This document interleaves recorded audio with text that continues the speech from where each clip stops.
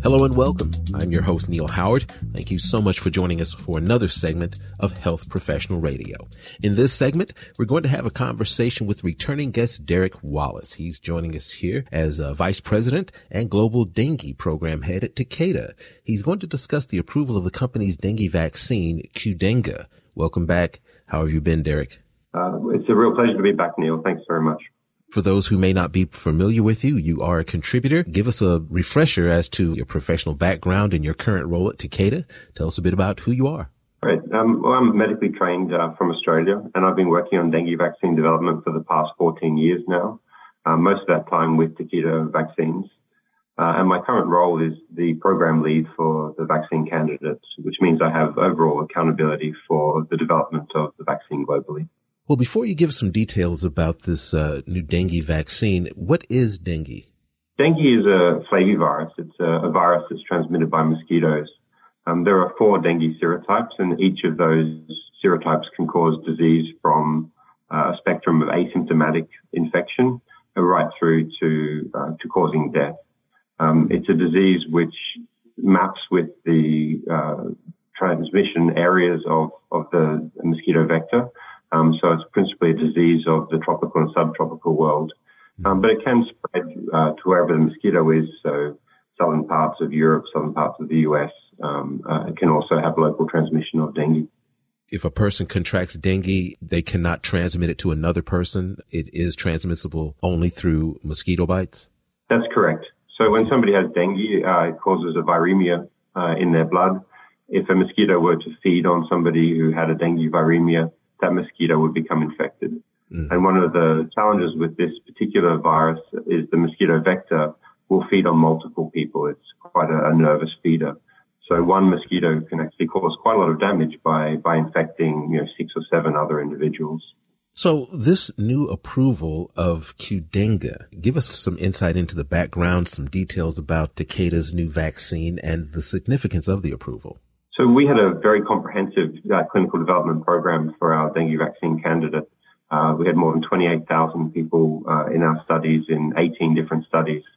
Our key study was a large efficacy study, which was actually the largest study ever conducted by Takeda in 20,000 children aged between 4 and 16 across 8 different countries. And we followed these children up, contacting them or their parents every week to see if they had a fever, which could be due to dengue. And that study's shown that the vaccine prevents about 60% of dengue fever across 4.5 years. But really importantly, it prevents about 85% of hospitalized dengue. And really it's the clinical need for hospitalization that causes a lot of the burden of dengue. So we were very pleased that this vaccine has such a big impact on hospitalization, and we hope that translates into a big impact on the global burden of dengue. Now, this particular approval is, as you say, in one particular area. Yes, correct. So we've actually submitted our vaccine for consideration to a number of different dengue endemic countries and into Europe. The first country to approve is Indonesia. They've approved the vaccine for use in children aged 6 and above, with a limit of 45 for adults. And this is really quite significant because Indonesia, firstly, is a big country, but it's a country that's very much impacted by dengue.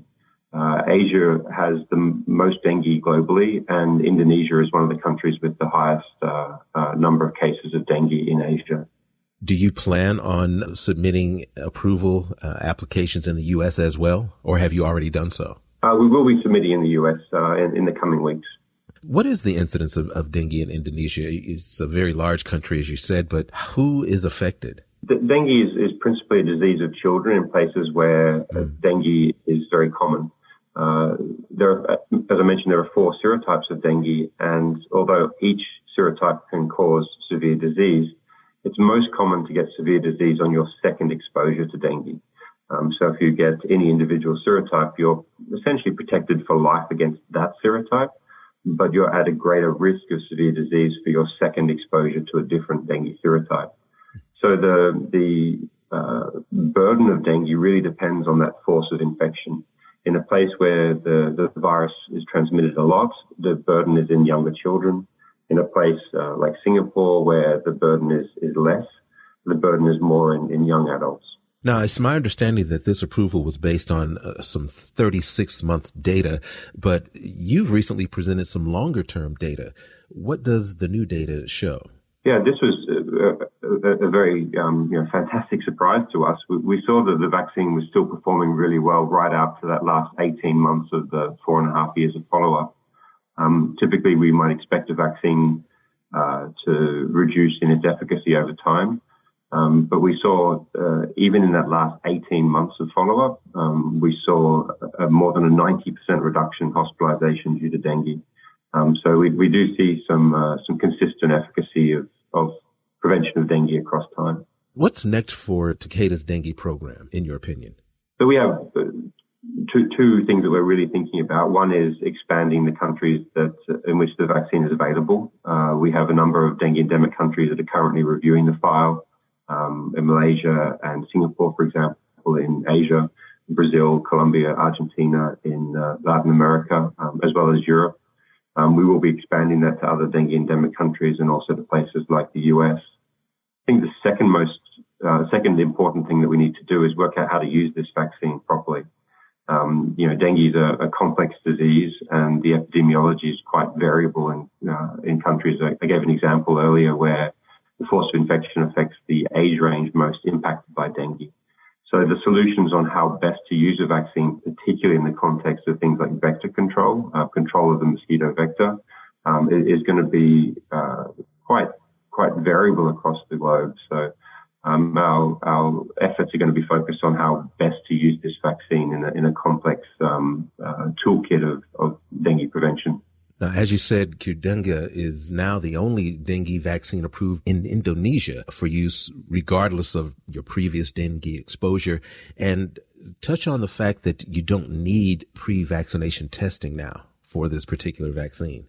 Yeah, one of the challenges in dengue vaccine development has been the observation that the most common time to get a severe infection is a secondary exposure. So there's something about the first exposure to one dengue serotype that makes your exposure to a different dengue serotype worse. The fear has been that a vaccine might replicate this sort of epidemiological observation, and that's actually exactly what happened with the first licensed vaccine. That vaccine prevents dengue in somebody who's already had dengue, but it can increase the risk of hospitalization in somebody who's seronegative or naive to dengue exposure. That requires serotesting. So in order to vaccinate somebody with that vaccine, you need to be sure they've had dengue before.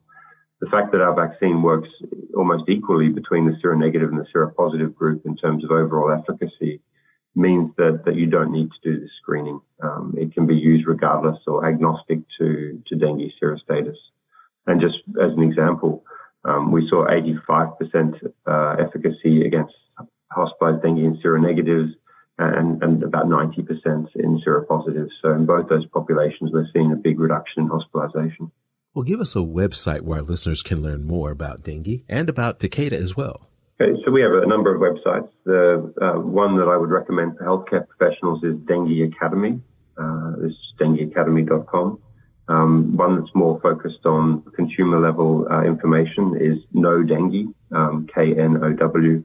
And of course, Takeda Vaccines is also a website that provides information about Takeda and our dengue vaccine candidate. Derek, I appreciate you returning and helping us out this morning. Thank you so much for your time. An absolute pleasure, Neil. Thank you very much. You've been listening to Health Professional Radio. I'm your host, Neil Howard, in conversation with returning guest Derek Wallace.